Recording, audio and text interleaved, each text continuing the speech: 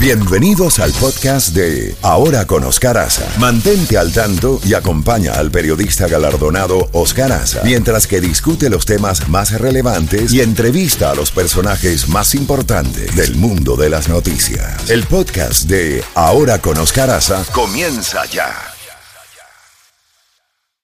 Z Mañana, una mañana diferente. Ahora con Oscar Aza. Disfrútala en Z92.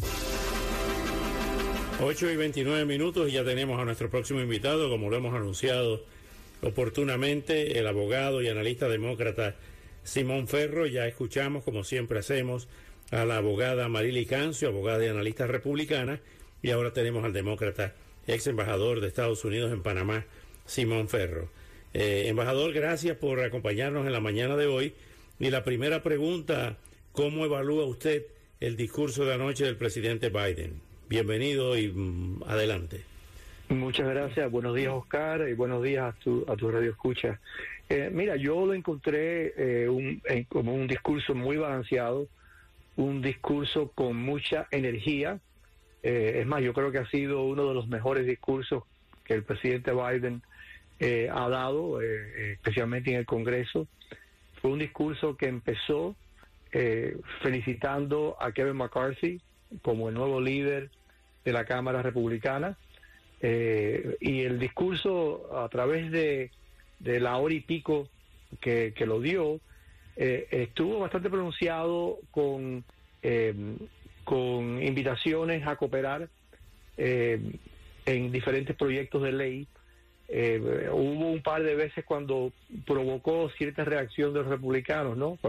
Especialmente cuando dijo que los republicanos, algunos de ellos, estaban dispuestos a hacer rebajas en Medicare y Medicaid, que es verdad, pero mayormente el discurso fue un discurso a la clase media, un discurso de gran moderación.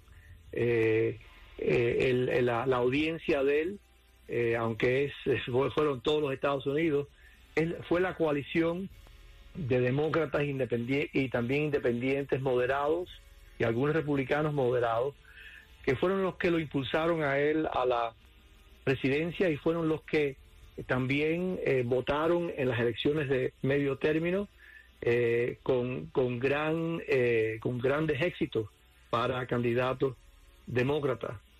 Así que yo creo que fue un discurso muy bueno, fue bien escrito, el discurso fue llevado bien al público, y yo creo que va a ser una reacción positiva con los votantes. Veremos en los próximos días las encuestas, ¿no? Porque siempre hay encuestas de cómo fue aceptado, pero yo creo que fue un discurso que la Casa Blanca tiene que estar satisfecha de cómo fue dado y cómo fue presentado.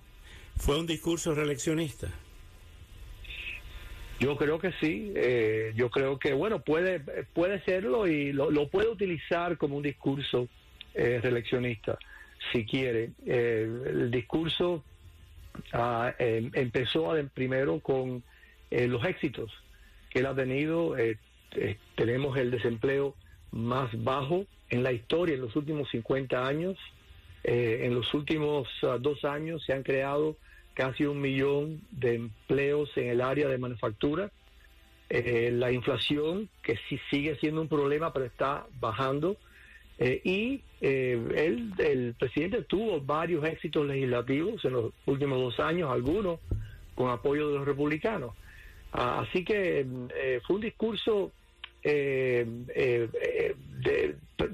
enseñando y mostrando que la política económica del presidente está trabajando, es lenta, pero está trabajando y va hacia lo positivo. Yo estoy seguro que para el año que viene, la inflación, que sigue siendo el tema negativo más importante que en todo este factor, yo creo que va a ser mucho más baja.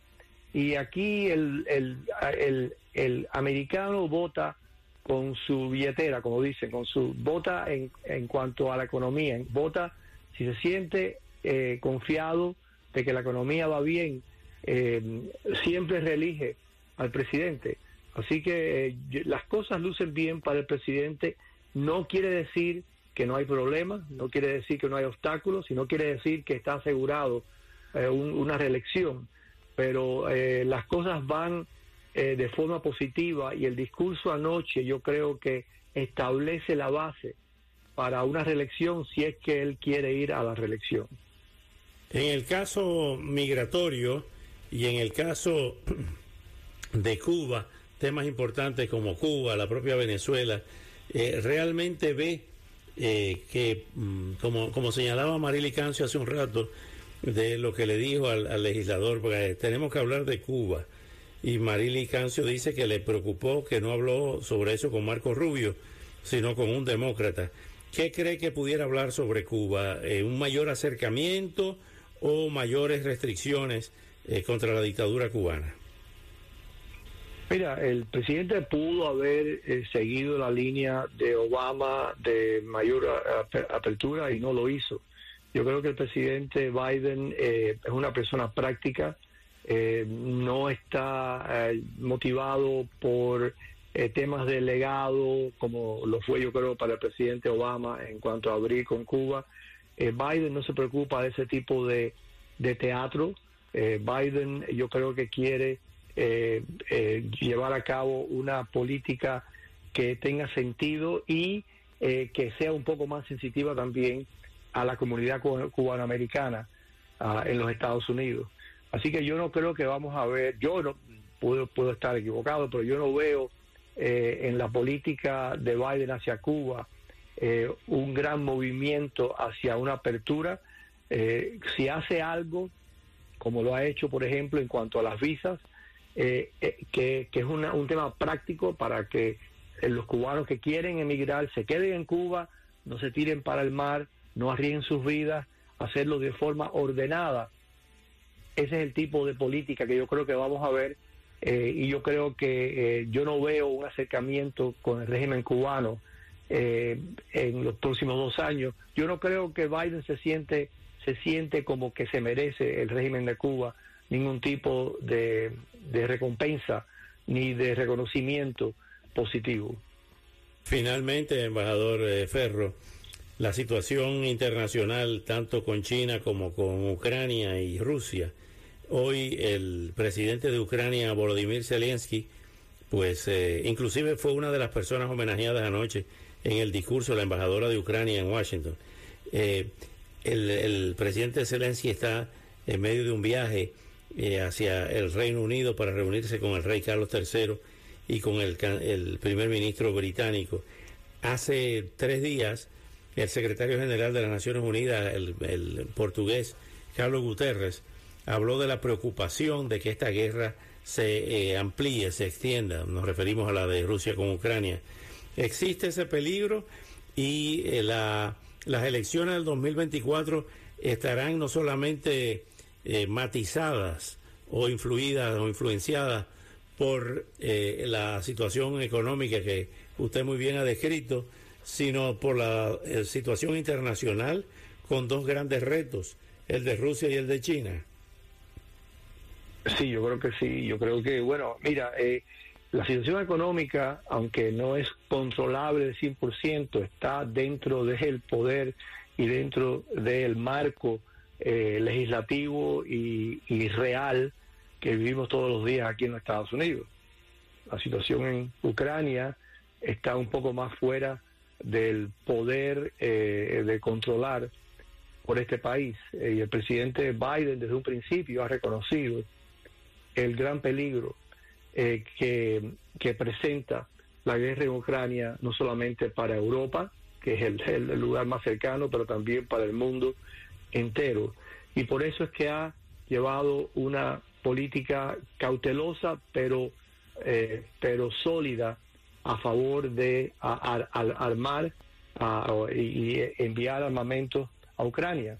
Mientras más los ucranianos se prueban que son fieles guerrilleros en contra de Rusia, más armamento se le ha dado. Últimamente con los tanques de guerra que se le prometieron, y el presidente Biden de nuevo piensa las cosas muy bien y escucha los consejos de sus consejeros militares, del Pentágono, de los generales, de la CIA, antes de tomar una decisión. ¿Qué va a pasar en los próximos 2 años? ¿Qué va a pasar este año? Se predice que Rusia está en proceso de un movimiento agresivo en estas semanas. Tiene que recobrar el prestigio que ha perdido durante el último año con las derrotas que ha tenido en Ucrania, y los Estados Unidos y la OTAN van a reaccionar conjuntamente sobre esos retos. Nadie sabe lo que va a ocurrir. Puede que yo creo que en este momento la política que ha llevado Biden con Ucrania es muy positiva, y es algo que yo creo que el pueblo americano apoya en este momento. Tenemos que ver qué ocurre en la batalla, en el campo de batalla este año, y esperamos que el conflicto no sea grande. Como dice Guterres, yo sí creo que hay un chance a que eso ocurra, pero yo creo que hasta ahora la OTAN y los Estados Unidos han actuado de forma muy responsable. Más responsable no puedo ver cómo lo pudieron haber hecho, lo pueden hacer, y es un peligro, es una caja abierta, es una caja de Pandora abierta, y lo único que yo puedo decir es que gracias a Dios que tenemos un presidente que escucha a sus consejeros, que es cauteloso, que no actúa sin pensar, y que por lo menos tenemos una mano sólida en el timón de este barco en cuanto a la guerra. Embajador Simón Ferro, como siempre, muchas gracias por sus minutos y hasta una próxima oportunidad. A ti, gracias a ti. Bueno, era el embajador Simón Ferro, abogado, analista demócrata, ex embajador de Estados Unidos en Panamá durante la administración de Bill Clinton. Anoche fue ejecutado, ayer por la tarde, exactamente a las 6:16 de la tarde, en el centro penitenciario de Bonterre, a unos 100 kilómetros al sur de la ciudad de San Luis, Leonard Taylor. Leonard Taylor es un afroestadounidense de 58 años. Fue condenado a muerte en el año 2008 por los asesinatos de su novia, Angela Rowe, y los 3 hijos de ella, de 10, 6 y 5 años. Fueron encontrados muertos en su casa, cada uno con un disparo en la cabeza, el 3 de diciembre del año 2004, y según los médicos forenses llevaban muertos unos días. Taylor siempre sostuvo que aún estaban vivos el 26 de noviembre cuando salió de la casa ubicada en Jennings, Missouri, para tomar un vuelo a California en la costa este del país, la costa oeste. Durante el juicio, los fiscales aseguraron que Taylor había confesado los asesinatos a su hermano e hizo desaparecer su arma frente a un testigo. Los jurados lo declararon culpable. Desde entonces interpuso numerosos recursos para ser absuelto, todos sin éxito. También el lunes el gobernador de Missouri, Mike Parson, rechazó su pedido de clemencia. La evidencia muestra que Taylor cometió estas atrocidades y un jurado lo declaró culpable y todos los tribunales confirmaron la sentencia, dijo el gobernador republicano en un comunicado. The Innocence Project, una ONG que lucha contra los errores judiciales y defiende a Taylor, asegura sin embargo que el testimonio del hermano se obtuvo bajo coacción y que luego se retractó.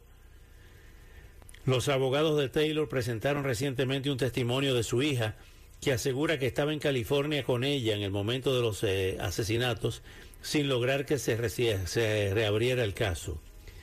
El martes presentaron una apelación final ante la Corte Suprema de Estados Unidos infructuosamente, de manera que se ha ejecutado al señor Taylor en la tarde de ayer, 6:16 hora de San Luis, Missouri. Bueno, son las 8:44.